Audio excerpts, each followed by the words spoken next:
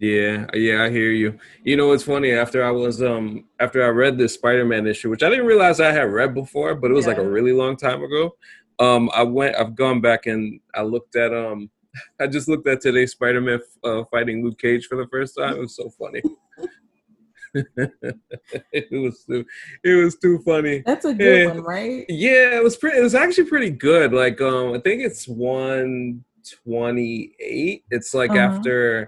after Gwen Stacy gets killed. Right. Yeah. So like that was pretty fun. Yeah, that's a pretty fun issue. So that's like a good one to go back to at some point because there's a Jameson element in hiring Luke Cage, and it's a fun story. It's just a lot of that jive turkey talk that we got back then. No.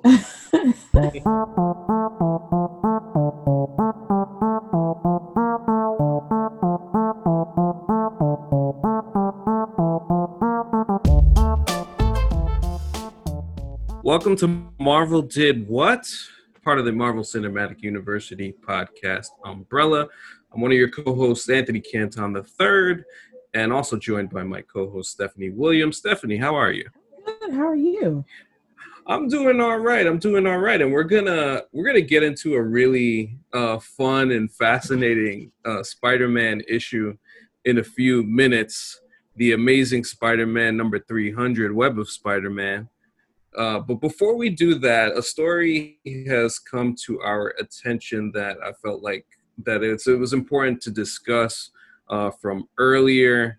I think this came out Sunday. Yeah. So actor Peter Shinkoda, who was in season 2 of Daredevil, came out and said that Jeff Loeb, who ran Marvel TV back then, basically made a lot of racist comments. And to just be specific about it, he said during the season 2 storyline with the Hand, he goes basically that Jeff Loeb says nobody gives a shit about Asian people. That's basically part of it. But the storyline, he recalls, involved this character gaining access to a different country under the guise of needing a transplant. Shinkoda says the writers themselves were very apologetic about cutting the plot line. So Jeff Loeb then refers to the Blade trilogy, in which Wesley Snipes' character Blade kills a bunch of Asian quote unquote bad guys who don't require a backstory. And these are Loeb's words, according to Shinkoda. And it's kind of crazy that he just goes quote unquote nobody gives a shit, so don't write about Nobu and Gao.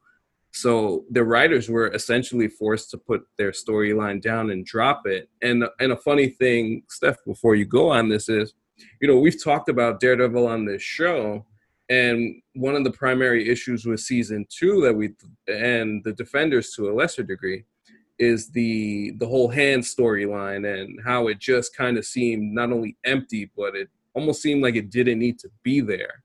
But now with this context, it kind of illuminates why that was the case. What do you think of the whole scenario? I think it's trash. And Very. I also kind of feel like it's disappointing but not surprising. Just given how season 2 went.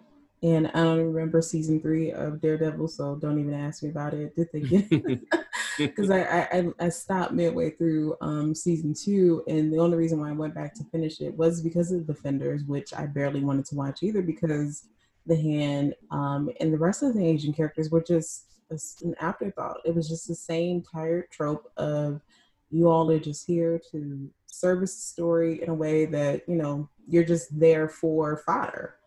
Yeah. So I mean, everything he said is of course disappointing, but unfortunately, it's not surprising at all. So it's funny, like we talked about it during the Storm episode about the lack of diversity, not only in the MCU, but just in television in general. Mm-hmm. Um, it's funny that the CW and the DC film and TV element have at least tried to remedy these things with their casts. Obviously, we heard about what happened with Batwoman once Ruby Rose left. They went in a different direction of diversity, and you've heard many of Marvel characters, Don Cheadle and Anthony Mackie being two who have been pretty vocal on the subject. So now I know we talked about this before, but I guess kind of to reiterate the whole situation, I think it's one of those things where it's not the 1960s anymore. Mm-hmm. So like we kind of just need to just tell the stories as they are and give people a chance to tell those stories, because guess what? People of different colors and different orientations tell really, really new and different stories. There comes a point in time where if you're going to keep telling the same old thing and doing it the same old way and not giving people the importance that they deserve, then ultimately all of these people who, you know, invest in the content and who want to be a part of the content like we are just not going to have the same amount of interest in it. And like you had stated, you're going to drop off and you're not going to watch, because you know when you see something that's not good or not up to par in that sense and not being treated with the care that it deserves, then it's going to be an issue. So it's, you know, we can beat this drum forever, but the bottom line is we're going to have to just keep pounding on the door and keep pounding on the door until things officially, you know, change, or at least people attempt to change their mindsets, because part of it is a mindset. A guy like Jeff Loeb, clearly, and I've just seen numerous tweets over the past 24 hours in people who have worked under him, basically that he's the type of dude that just has this general thought, this general kind of racist thought about everything in general, and wants to just do things a certain way. So, you know, it is what it is from that aspect. But I'm glad that Mr. Shin Koda came out and said that, because it really provided a lot of context for me as somebody who's talked about this this show and really kind of wondered what happened there. Right. And now you kind of know, and it is very disappointing, and you wish that, you know, that somebody doesn't have to go through stuff like that, because the main thing is they don't really have to go through stuff like that. It would be, I just don't understand. Yeah, I mean, I kind of understand, but like just from a basic element of human decency, it's just really, really dumb. And like you said, it's trash. So, you know, hopefully in the future with more and more of these things starting to come out, as, you know, we've tried to have a little bit more of an open dialogue and people coming out with more stories about what's happened with them, whether it be Black, Asian, whatever race here that is trying to break through and trying to have an impact in these jobs. You want things to be different. So I do hope that we get there at some point. Oh, for sure. And definitely more representation behind the camera as well. Yeah. And, you know, beyond that. So executives. Yeah. So maybe things like this just don't happen because they aren't given the space to be okay. Yeah. So it'll be interesting to see going forward if anything comes of it. I know Jeff Loeb is currently executive producing, I think either Secret Warriors and Hellstrom. Hellstrom is coming out on Hulu in October, which, you know, they haven't really, the MCU hasn't really put their name on it. It's one of those Marvel TV projects that kind of got under the gate at the last second. Yeah. So we'll see what happens with that. But we are going to transition into the episode that we're doing today. Obviously, Amazing Spider-Man 300. This was Stephanie's choice, Web of Spider-Man. The colorist, Bob Sharpen. The inker, Todd McFarlane. Oh, there's a familiar name. Letterer, Rick Parker. And writer, David Michelinie. So this thing was, it obviously brings back memories, because it makes me think of the Spider-Man TV show. It makes me think of Spider-Man 3, the movie, because it's just of all the elements. And this is the original story where the whole Peter Parker gets rid of the symbiote and Eddie Brock takes it. So in terms of general thoughts, as we dive into this thing, what did you think of Amazing Spider-Man 300? It captures like all of my favorite elements that just bring me joy when I read comics. So the messiness between Venom, well, Eddie Brock, the Venom symbiote, and also Peter Parker. It's just that whole little messy triangle. And then also I don't know. Like as I've been going back and reading more Spider-Man comics, I've kind of gravitated towards this whole thing of Mary Jane, Watson, and Peter's relationship. Like Hmm. they're like kinky canonically. Like it's it's good. Yeah, yeah, I'm very, very. There's definitely a very sexual energy Yeah, it's a healthy flowing through sex those two. life, right? Yeah. Right. And I didn't realize how closely related in that way they were to DC's Mr. Miracle and Big Barda. But anyway, uh, so because of that, and then also just seeing just the story unfold between Peter and Venom, or Spider-Man and Venom, or whatever, is just always a story that I've always enjoyed because it's so dramatic and it's almost Shakespearean in a way. The way like they stand off at the end, and how Peter actually ends up defeating, or so he believes, defeating Venom, and just Mhm. like this scorn lover aspect to it. Yeah, it was very Lifetime. It was very Mm-hmm. it felt very Lifetime. I really think, and we'll lead off with can you translate this story to screen? I know they've tried. They definitely have tried to. I for one think that they definitely can. Man, you could put part of this issue on Cinemax. You could put a part of this issue, like I said, on Lifetime. Man, there's a whole lot of wonderful innuendos here. How about you? What do you think about that? Oh, for sure. I think it'd be best if it was like on Skinemax, or if it went to theater, like it would be a hard R. Yeah. Just because of some of that. Because I feel like not even just the stuff between Peter and Mary Jane. If you wanted to get a little, I don't want to say weird, but lean into that romanticism of Venom, Eddie Brock, Peter Parker, you can get into that too. So I know they've tried to bring the story to life before in Spider-Man 3, and some elements of that I did enjoy, but like I want them to try it again, but I want them to like really stick to issue 300 and just kind of pull as many elements from that as they can. Like just focus on that. You don't need any other baddies or anything like that. Just focus on this and nothing else. And it's enough for 2 hours. Yeah, yeah, and I think you make a great point there. This story on its own can definitely fit an entire movie.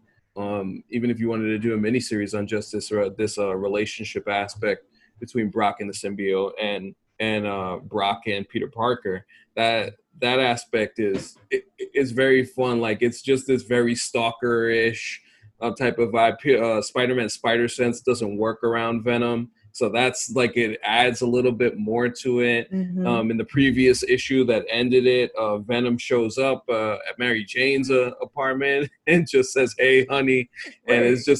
it's like, yeah, it's just very creepy.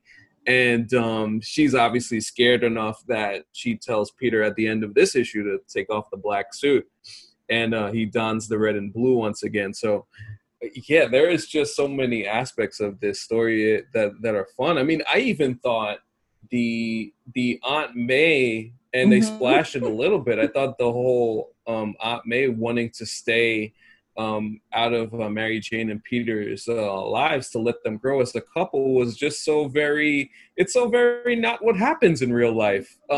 It was very forward Well, and very progressive in that sense. I thought that was cool too. well, because I think maybe a few issues beforehand, she actually walks in on them. What? Yes. I promise I will get you that exact issue, but Oh yes, yeah, she I'll go actually back. walks in on them, and I think that's it happens. I don't know, like a few issues or so beforehand. So that totally made knowing that made sense why she was like, yeah, no, no, no, no, you guys get your own place. That's really cool. That's really cool.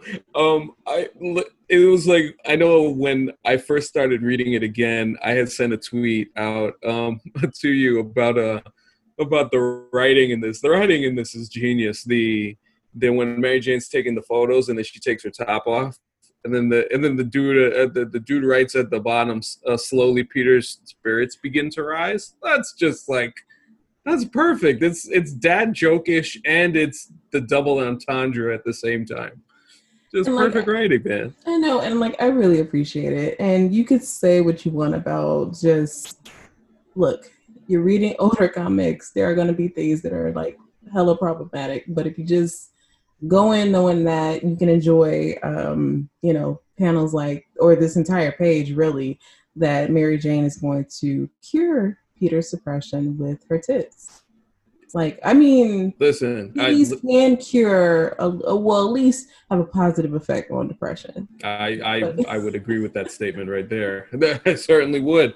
It's oh, here's a like a random question, because since we've had so much of this issue have innuendo in it, I have to admit that I really had a question towards the end of this issue when we see Benjamin Grimm as Peter is returning Brock to a cell from the Fantastic Four, that they're able to hold him in the symbiote.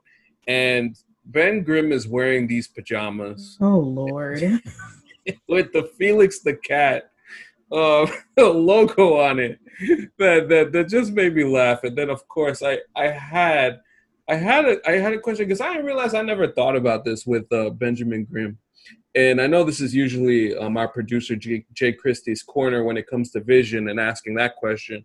But have you ever thought about Ben Grimm and what's happening down there? Does he have a penis? All the time. So say that to be a perv, but it crosses my mind, because when I think of like Silver Surfer, well, obviously nothing is there. Yeah. When I think of Colossus and the fact that it's an organic still form, I'm wondering, hey, is that turning? And then also, is it still temperature regulated because it's organic?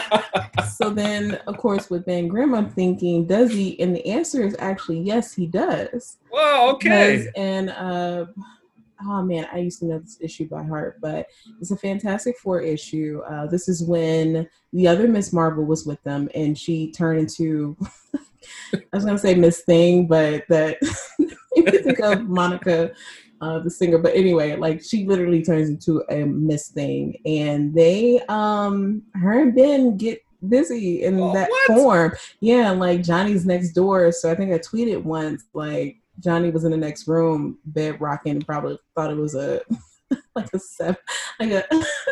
scale 7 earthquake or whatever. So to answer your question, yes. Well, how about that? We learn things on the show. Steph is so informed on the storylines and things that we need to know that are so important for our education when it comes to Marvel Comics. I really, really appreciate that. Oh, man. It's a fun issue. Maybe we should talk about it, to be honest. Wait, what was that?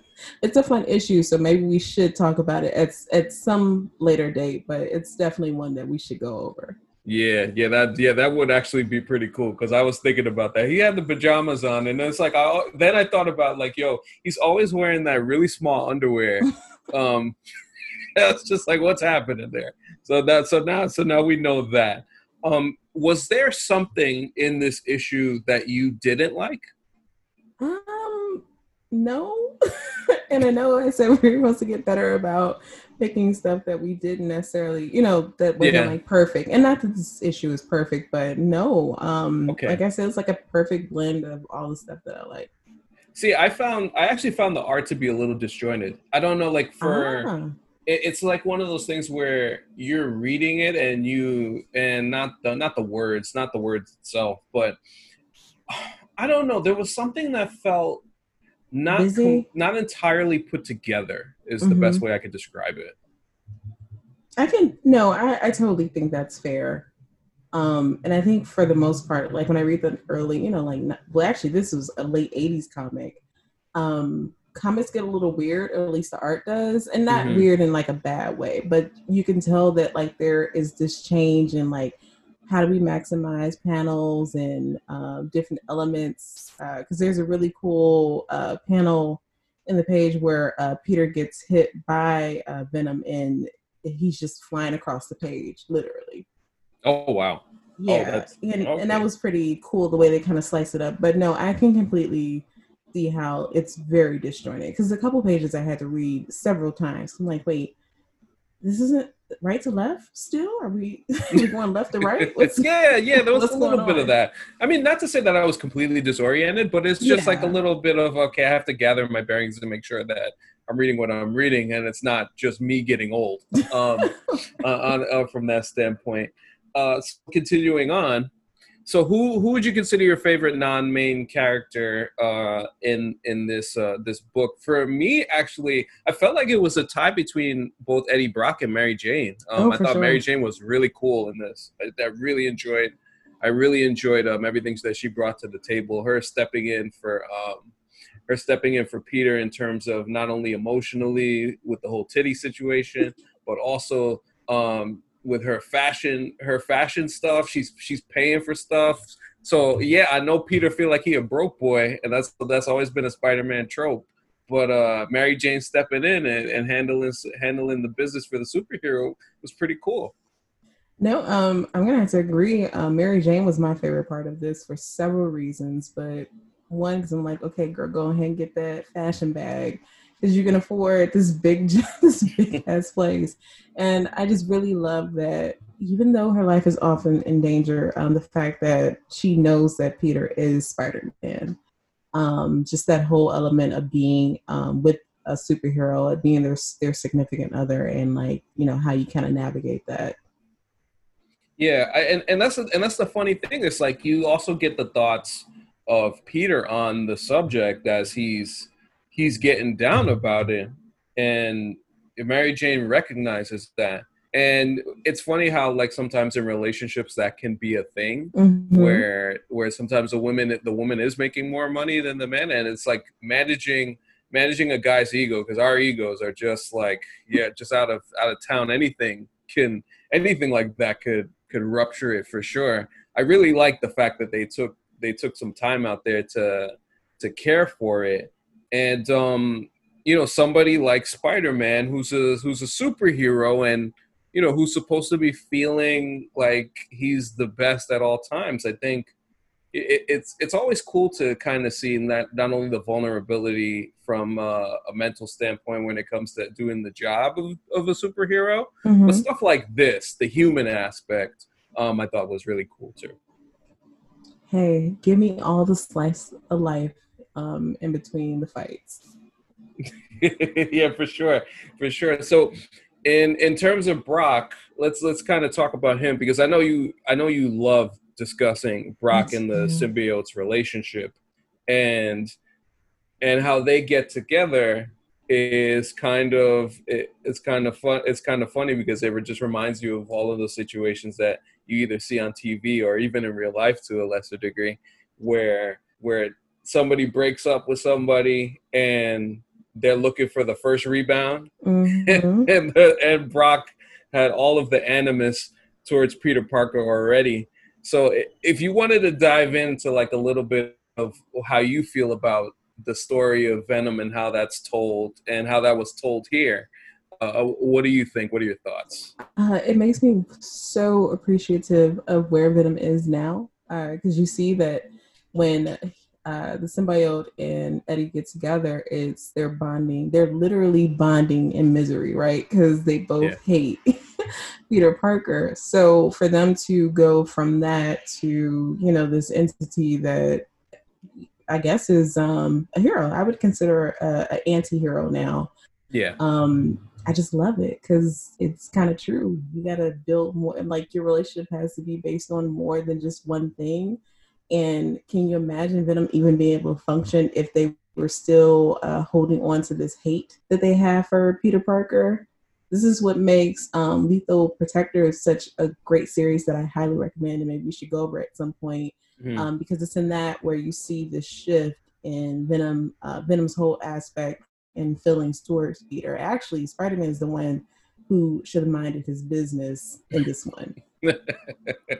Yeah, yeah. I definitely want to get into that down the road with Venom. I remember doing when we did Venom First Host, and you really kind of got a different perspective on it because you always think of Venom as this, it's just a villain, and just Mm-hmm. that there's just a lot of hatred with Brock and Spider-Man. But I think that issue kind of showed a different side, and even here, like at the outset, this like, oh wow, this not only Brock but this symbiote is really hurt. They're just really hurt. Yeah. They hurt and like heartbroken that this dude just didn't want to. First, on one hand, Peter outing Brock and his journalism career, and the symbiote just flat out rejected him. And if anybody knows, being rejected ain't a fun thing. Mm-mm. So it always depends on how you react in this situation. And I thought it was really brought out well when it came to the fights that they got into in this issue, the first of many clashes between the two. That was really fun. What did you think about those? Oh, they were excellent. I loved them, and I think that's probably why that Spider-Man 3, I was like, wow, this is the best y'all can do as far as the showdown fight between these two, because it's just way more fiercer in the comics. Like Venom wants to tear Spider-Man's head off, and it jumps off the page. Like I'm surprised that church was still standing because they wrecked it. Yeah, they sure did. And it's funny that you mentioned Spider-Man 3 because it's one of those things where I think about that movie, and I like to call Spider-Man 3 the crying game because everybody was crying at that movie. Peter was crying, MJ was crying, Sandman was crying, Venom was crying. I was like, yo, when they had Eddie Brock crying there, like right like towards the end of the film, I was like, oh my god, what are we doing? They made it just this really gooey, sappy thing when it could have been so much more from that aspect. So my gears grind when I think about Spider-Man 3, especially after the first two films, right? And what they did there, and when they just decided to kind of throw away the story. It's they just threw it all into a washing machine and said, "Okay, well, we'll just see." Yeah, let's just put everything in and see what happens. Yeah, it was just one of those scenarios. But to kind of get back to what you were talking about with the fight scenes that jump off the page, it was really cool to see the brutality of Venom physically. I just like the fact that they made him basically twice Peter's size, and just in terms of brute strength and abilities and stuff like that, where it forces Peter to use his brains in that scenario, because obviously he has just so many disadvantages against Venom. So that was really, really cool as well. So I was also thinking, if you were rewriting this yourself, if you had a chance to rewrite it, what is something that you might add if you had a chance to add something to this? I think I would add a little bit more to Venom's backstory, or not even necessarily add more to it, but just include a little bit more of it in this issue. It's not that they don't do a good job of it. It's just that I would have liked a little bit more of seeing seeing Peter fully reject the symbiote, and then also at the same time just the way Peter dismantled Brock's life. And again, they show it, but I just wanted more of it, because you just kind of get a page of it, like a page summary, and that's it. So I would like to physically see it on the page, and then also just maybe one or two more pages added to just kind of add to it, so that when we get to the meat of this fight, it's just oh yeah, you are really, really, really trying to kill Spider-Man. Yeah, I mean, especially if it's one of those things where in this issue it was a little longer because it was a special issue. Yeah, you could see them kind of going back to Brock and doing a little bit more on it. But then it's one of those things. Actually, I wouldn't mind if you gave Mary Jane the amount of time you gave Brock the amount of time that you give him, and obviously Peter's story being the headliner. I think all three of those could fit. Now I know there's always editing and stuff like that right. that comes into play with these things. And I should ask you, as somebody who writes comics, what do you think about in terms of when you're writing something and you want to find space for everything, but at the same time kind of leaving something off the table for next issue? How do you manage that? So with Living Heroes, I've really gotten a taste of that because it's written kind of sitcom style. Trying to land the jokes is trying to do that with the comic pages. So when to either keep that joke on the same page or make it on the next page, like, will it land better that way? So how many jokes can I fit in this page, but also at the same time tell some sort of story that, is cohesive and like feeds into the next issue, but because it's sitcom style, like it's episodic. So like having enough of a backstory that you are kind of following, is there, but it's not the focal point, if that makes sense. So Interesting. it's difficult. It's hard Yeah. trying to figure out like what to keep and what not to add, because there's stuff I had to cut, and I'm just like, oh man, I just really wanted that there. Oh man. So yeah, that makes me wonder because in trying to think, because I've written a couple of poetry books myself, and I always think like, oh shoot, I really come up with something after the fact that Mm-hmm. I would really like to add this, but then it doesn't actually fit with what I'm trying to say, and then you kind of run into this kind of, damn, shoot, I wish I had thought of that earlier, and maybe I would have found a better way to fit that in. Right. And now I know it's a completely different thing, but when it comes to comic books yourself. So like when you're reading comic issues, and I guess this probably has changed more as you've gone to more of the writer's side and you think more from a writer's perspective on these things. How are you judging something that you're reading as opposed to when before you just read it for your own enjoyment? Yeah, you're doing that now, of course, Right. partly, but now you're also doing it with almost like a critique type of thing, as not only we're doing this, but for your own stuff as you try and pick ideas. So I'm definitely not as harsh as I used to be on the writers or the artists, because I now understand there is only so much you can tell, right? To fit in these 22, 23 pages or whatever. So I'm not as harsh as I used to be. And then now when I'm reading, I want to know from page one to the last page, like what was accomplished. Did I walk away with new information for any of these characters? Do I care anymore about the story arc that is currently happening within these issues or any of that?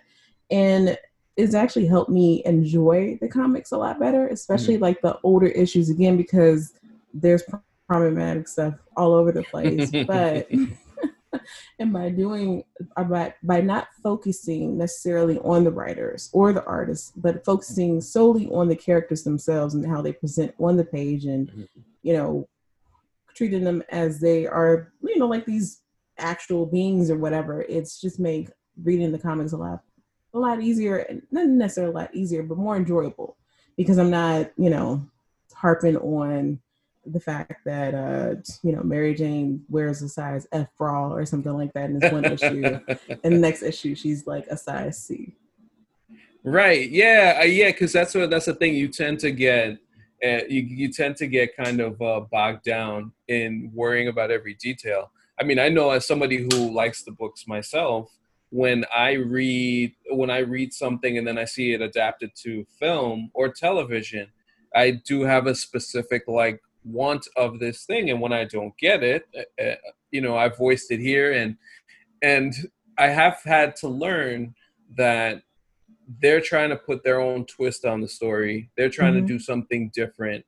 And while you may not necessarily like it, along the lines, it does eventually fit with the arcs. Now, there are some times where they just don't do them well, and I'm always going to stand by certain things. But yeah, for sure, I totally get the whole kind of just trying to just enjoy the story in general, and just trying to continue on and have fun with stuff more, because I think when you have fun with these things, often you could get the story driven style and understand the story, and then also there's sometimes where it's character driven and you get the characters, and I think you have a better understanding when you're not looking at everything through a fine tooth comb, as opposed to just kind of enjoying the story for what it is, and then appreciating what they tried to do on the screen. So on the screen or on the page. So for sure, that's something that I really appreciate in terms of trying to change my mentality on these things. Now, as we get closer to the end here, I wanted to ask you, if you wanted to sell this issue to somebody, and if you wanted to tell them, hey, I really want you to read this, what would be the description that you would give to somebody? All right. Broke guy moves into high rise with girlfriend, model girlfriend, and gets into a scuffle with a pair of scorn lovers. Yeah, yeah, that sounds about right, and the perfect amount of innuendo mixed in with that, and really really physical fight, even better than Lifetime style with the stalker eventually catching up to the person that they after. It's a whole fight trying to survive, and then you get the horror movie style ending where, oh, are they gone? Are they really gone? Nah, they're not Right. gone. They come back. So there's always a room for a conclusion there. I mean, for me, when it comes to this issue, um, I think sometimes you just need to have something that's fun, and sometimes people want a little bit of risque, and I thought that they did a good job with this, and obviously the Venom stuff there are a lot of big Venom fans in general. So I think if you're a Venom Spider-Man Clash type of person, this is kind of where it all starts. So that's just iconic on its own. The two of them button heads really for the first time. So that was really cool. And that was Amazing Spider-Man 300, Web of Spider-Man. So I made the pick. I mean, you made the pick this time. So I was going to make the pick, but we had discussed last week when I mentioned me looking into Sam Wilson's backstory that he was a pimp. So do you have something for us to look at for next? Actually, I do. It is Captain America and the Falcon, issue 171. Okay.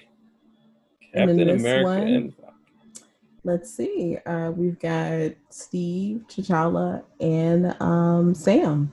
And Sam does something that doesn't make any sense to me, but also makes perfect sense to me as to his character and his loyalty to Steve Rogers. I'm looking forward to reading that and discussing that with you. And before we go, Steph, where can we follow you? And obviously, again, tell us some more about what you're doing with Living Heroes and the Kickstarter, as always. All right, so you all can find me on most socials at Steph underscore I underscore Will for my webcomics, BWIT webcomics on Instagram and Parenthood Activate, both website and also Instagram. As far as Living Heroes, we're done. Everything is pretty much in the process now of getting inked and colored. Nice. Physical books will be going out maybe much sooner than October. Hey. But we'll see because who knows with COVID. Yeah. And I'm just really happy because like not to toot my own horn, but like I'm reading some of the stuff back as I see it on the page, and the artist Erin O'Neill has just done such a phenomenal job of bringing like her comedic timing, even though like I'm saying, hey, this panel, this should happen, blah blah blah. Like her comedic timing and the way that she's pretty much put the panels together and laid the page layouts is just impeccable. Like I actually like Sam Wilson now. I made myself like Sam Wilson, and I wish that Wyatt Wingfoot and Forge could get way more shine than they currently get right now.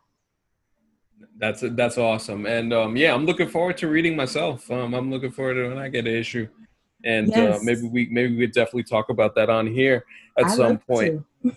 Oh yeah, that would be great for sure. And of course, you can follow me on Twitter at ACSpotlight95, and you can also follow the show Marvel Cinematic University at MC University Pod. Shout out to Jay Christie for producing. You can follow him at DJ Christie. And of course, Black Dragon Roll, Jerome Chang is always lurking somewhere. You can follow him at Black Dragon Roll. So rate, review, subscribe the show. We're going to continue on this comic book path. This has been fun so far, and really looking forward to continuing on that road. So For Stephanie Williams, I'm Anthony Canton III. This has been Marvel Did What, and we will talk to you next time.